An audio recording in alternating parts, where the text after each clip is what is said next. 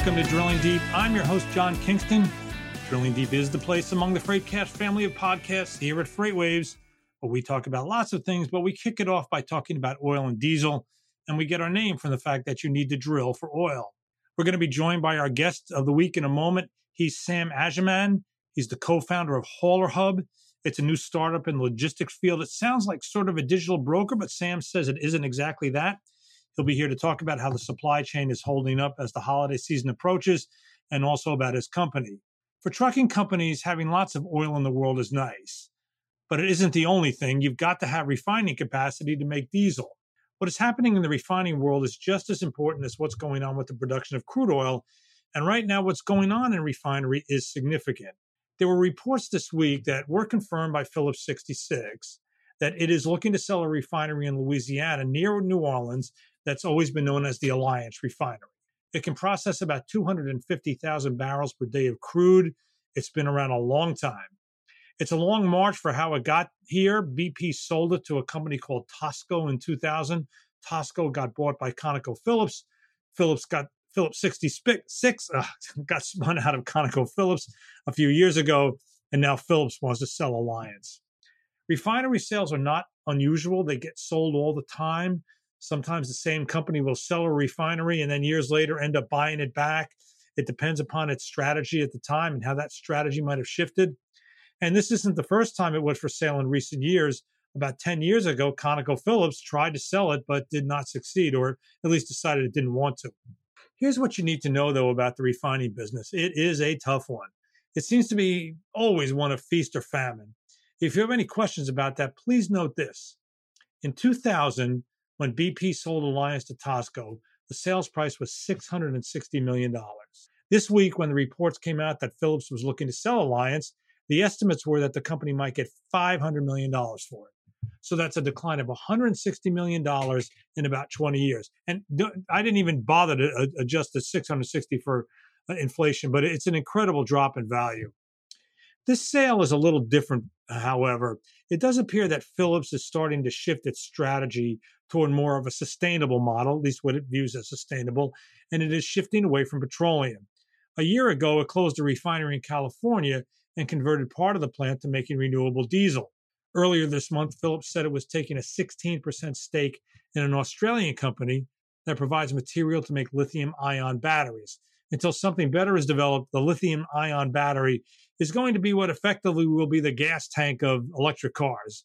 When the electric vehicle is charged, the power flows into the lithium-ion battery to be stored.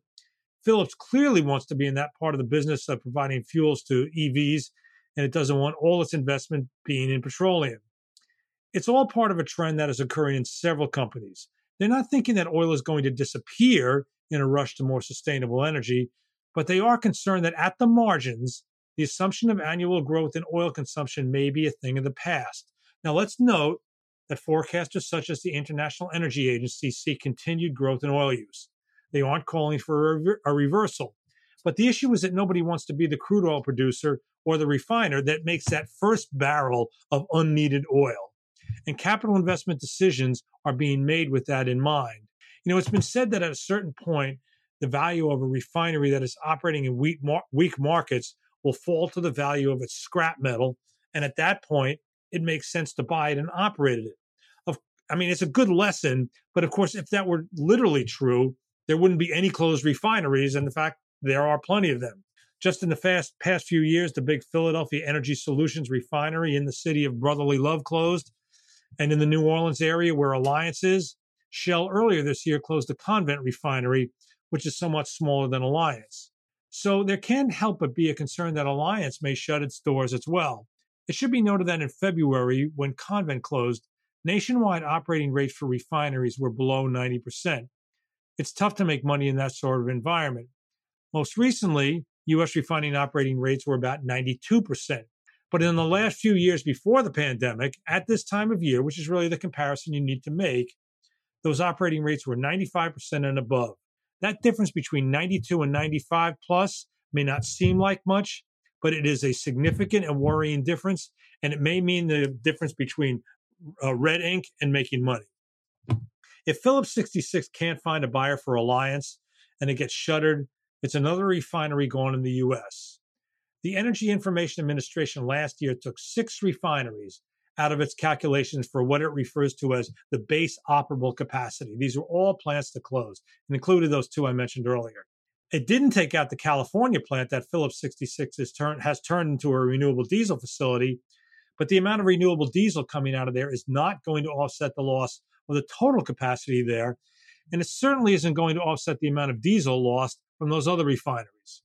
Over time, the loss of these refineries can't help but have an upward push on the price of diesel. That's kind of the whole point.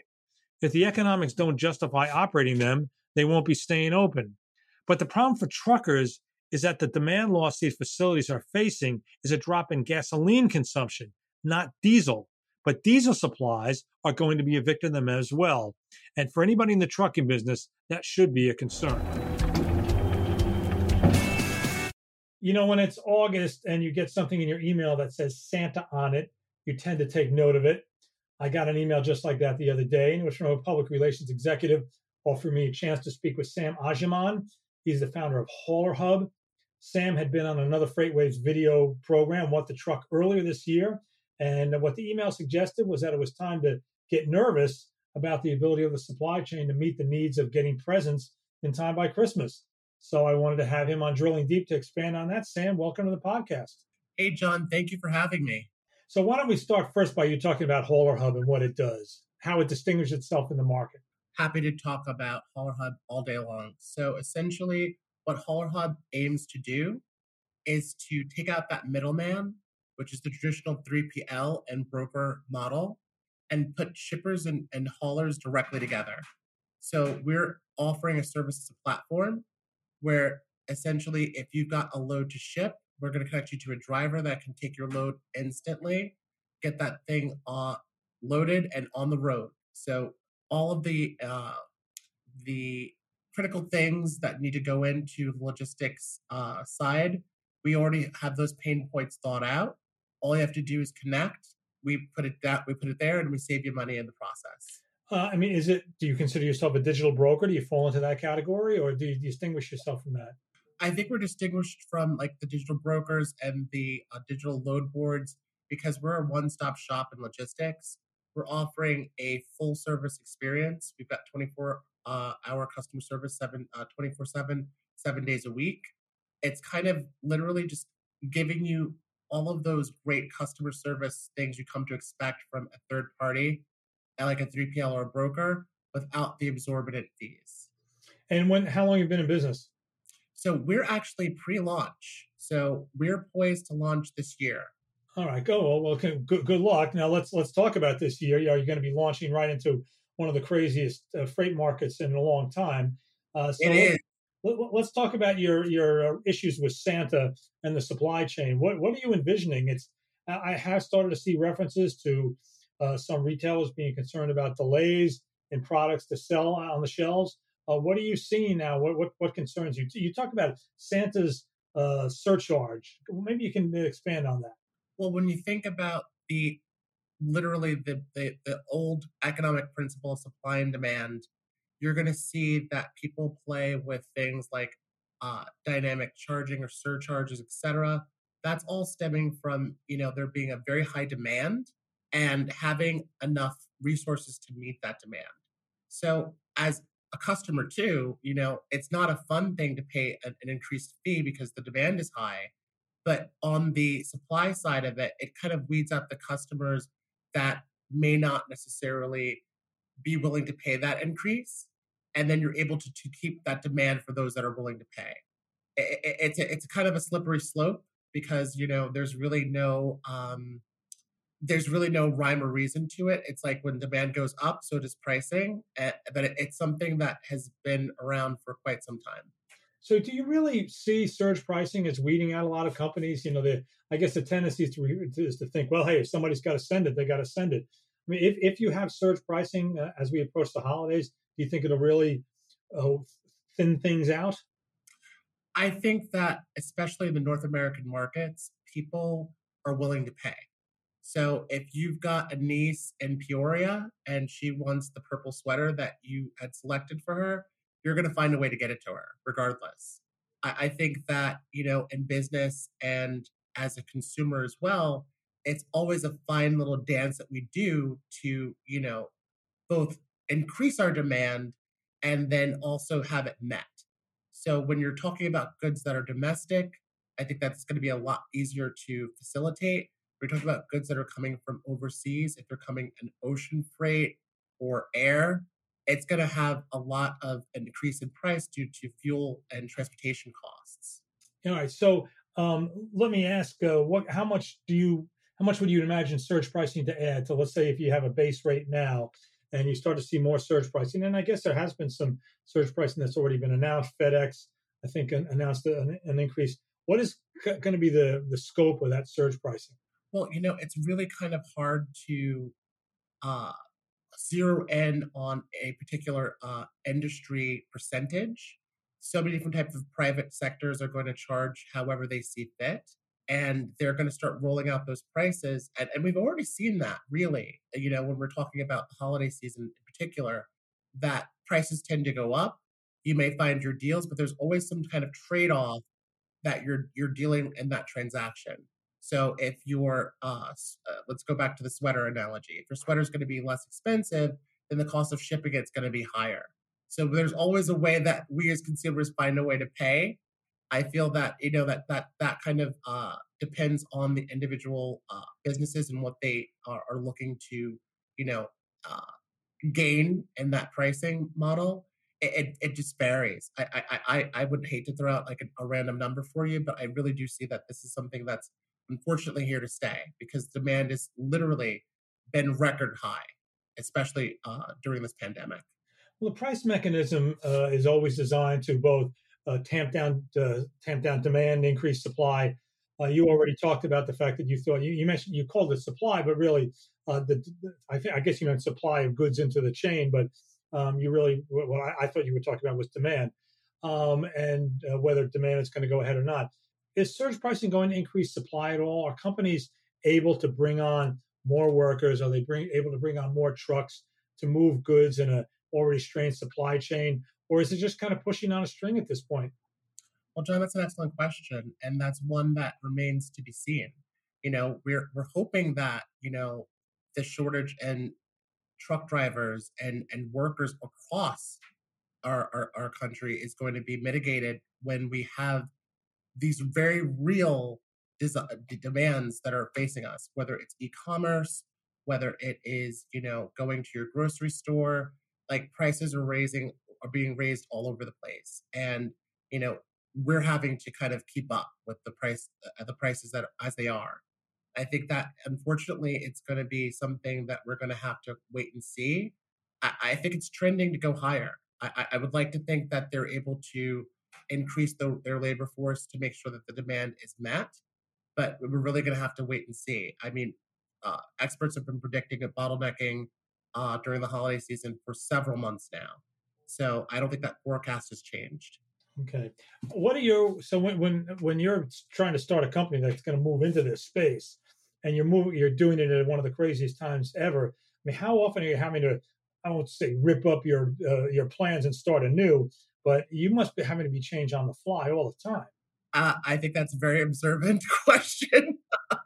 You really have to be agile. I mean, that's kind of like what the pandemic has taught all of us is to be more agile and to kind of keep our eye on the problems of not just today, but the problems that are going to be coming down the pike down in the future. That ability to quickly adapt and to be changeable is vital for any business. I think that, again, just refer back to uh, the exposure that the pandemic gave to our supply chains globally has been really critical because now we're able to see, you know, there were some problems there, and that now's the time to kind of, do some problem solving and fixing them. Do you see any signs that the capacity is increasing, the ability to move goods is moving higher? I know that there are some numbers. An analyst told me once that his sort of favorite number out there is in the Landstar earnings and the number of people that are classified as BCOs. And I know when they came out with their second quarter earnings, the BCO numbers were up at a pretty healthy level. They were rising. And do you see any signs that capacity is loosening up? Well, I mean, I would sure hope so. I'm hopeful. At the same time, we have to recognize that, we're still in the thick of things. we're hopefully moving in that direction. I think that, again, remaining agile and being able to see that these are real issues that need action, not just contemplation. I think that's part of the crux of the issue. Okay. What you in the note that your PR person sent me, you referred to 3PLs and what they need to do. First of all, do you consider yourself a 3PL? We are not. Okay. But what you sent me seemed to indicate that you thought a lot of the fixing of the supply chain was on the 3PLs. So maybe that's not a correct interpretation on my part, but can you expand on that? Well, sure. I mean, there are a lot of things that are adding to the confluence of where we are today. We've got a driver shortage. Why are drivers, why is that particular industry like dying out, so to speak? We've got people that are aging out of the process. A lot of the drivers are retiring. We have people that are, driving, but they're simply not making it profitable enough to do so. Because essentially, when you're looking at some of the exorbitant fees that are paid to these third parties, whether it be brokerages or 3PLs, it can be in excess of 30%. So before you even post that load, someone's already taken a nice sizable part of that pie before anything's even cubed out or put on a trailer. So with that kind of ideology, with that kind of thought process, it has to be dismantled. It has to be disrupted. People have to understand that you have to make a living in order to continue this very vital resource of people making sure that we have food in grocery stores and, clothes and retail outlets, etc. It's very important for us to really take a look at where we're at in order to know and forecast where we're going. So when you look at the driver squeeze at the freightways, we tend not to call it the driver shortage, but we'll call it the driver squeeze. Outside of more pay, which obviously is always answer number one on how to fix it, what else do you see as some of the solutions? I think really kind of in creating an environment where you're inviting in the next generation of drivers. The majority of carriers on the road, they're smaller, they're independent. We're talking 5 trucks or less. So being able to make sure that those people are able to take care of their people and keep their steady revenue of income in, that's incredibly important. Being able to reach out and incorporate schools to invite new people, Generation Z, into this process and let them know that, hey, driving's cool. You can have your own independent career path and do what you want and make your own way, and letting them know that, hey, this is something that can be for you. I know that there was recently an article about how the industry is reaching out to more women to participate in driving. I think that just kind of opening up this sphere and this sector to more and more people is just the right way to go. Let's go back to your business. You said you're not a load board, but it sounds to me like you've got a lot of load board aspects of it. Fair So enough.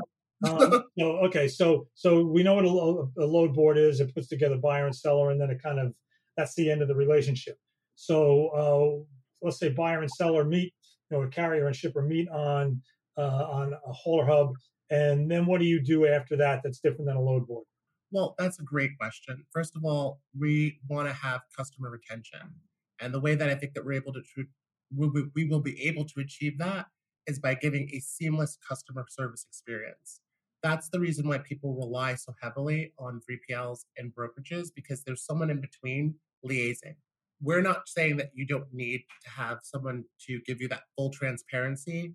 We're just saying that we can do it for you in a very cost effective, transparent way, meaning that you're not going to be paying these wild fees out of nowhere. You're going to have a flat fee. It's not going to vary. It's not going to change. There's no dynamic pricing or surge pricing. We're just trying to connect folks together so that they can get their products moved and they have loads to move the products for. And how did you find the market for financing your operation? I'm assuming you've got some VC money there. The conventional wisdom is that VC companies are really, really want to put money into the supply chain. Did you find that? Well, obviously, we're always open to more investment. So thanks for bringing that up. I think that one thing that I've noticed is that because this is such a unusual time and a huge interest around logistics and supply chain, from very early on, like how are we going to distribute all these vaccines, and you know, all the different things that are components of logistics that have been literally topics on the news cycle pretty much every week, if not every day. I've never seen this topic be so widely discussed before ever in my life. And I think you can attest to that as well. I think it's a very, very fertile time for people in this industry to not only be seen, but also to allow some room to kind of shake things up and to rethink how we do things. Incorporating maybe some fresh technology, like incorporating some AI and machine learning to get those data points into actionable forecasts, what we can do with it. Look at something like the Suez Canal and, how it just demonstrated how if you're not agile, everything stops. It's really important to recognize that a lot of these things are preventable, but you have to think not in the terms of now, but what's coming later. And I think that as long as a lot of people in the private sector and in this field are able to look a little bit further down the road, we can really take advantage of some of the lessons that this pandemic has brought to us. All right, let's go full circle to what we first talked about. We talked about Santa and the holiday season. Okay. It's not that far away. Is it too late for this to be saved, or are the problems just kind of locked in place and they're going to be there? Well, I'm ever hopeful. I feel like people, especially in this industry, are always trying to find ways to take care of their customer. So I think that there are probably going to come some really creative solutions for kind of unraveling this bottleneck that we're experiencing now. I'm also realistic, and I think that there's going to be some challenges that we're going to have to face directly. And time is something that we don't really have a lot of. It's constantly fleeting, so we have to be able to really walk and chew gum at the same time. We have to recognize that there's a problem that's literally moments down the road, and then also kind of still keep the supply chain moving as it is right now. I think that when it comes to things that are happening, because we're all interconnected, this is a global supply chain. Whether goods are coming from overseas or whether made domestically, there has to be some sort of transparency and accountability for how things are moving, and then action as to how to get things to kind of, move in the direction that they need to go. And that action, it's not for later or in 2022, it's for right now. Sam, you're too young to use the walk and chew gum analogy. I mean, that goes back to the 60s. Anyway, we want to thank Sam Agyeman. He's the founder of Holler Hub, which is not yet in business, but is certainly working to be there. Do you have an estimated launch date, Sam? So just correction, co-founder. I'm sorry. Amazing people, brothers Beck and Sam Burkan. This is their baby they birthed that I was just ushering into the world. And of course, Tessa Orok, who does our operations. It's a small team, but we're very excited. And hopefully we're launching right smack dab in the middle of it all in November. Okay, very good. Very good. Well, we want to thank you for joining us here on Drilling Deep today. And you have been listening to Drilling Deep. We are part of the FreightCast family of podcasts from FreightWaves. You can find us on all of the major podcast platforms. I'm your host, John Kingston. Please join us again.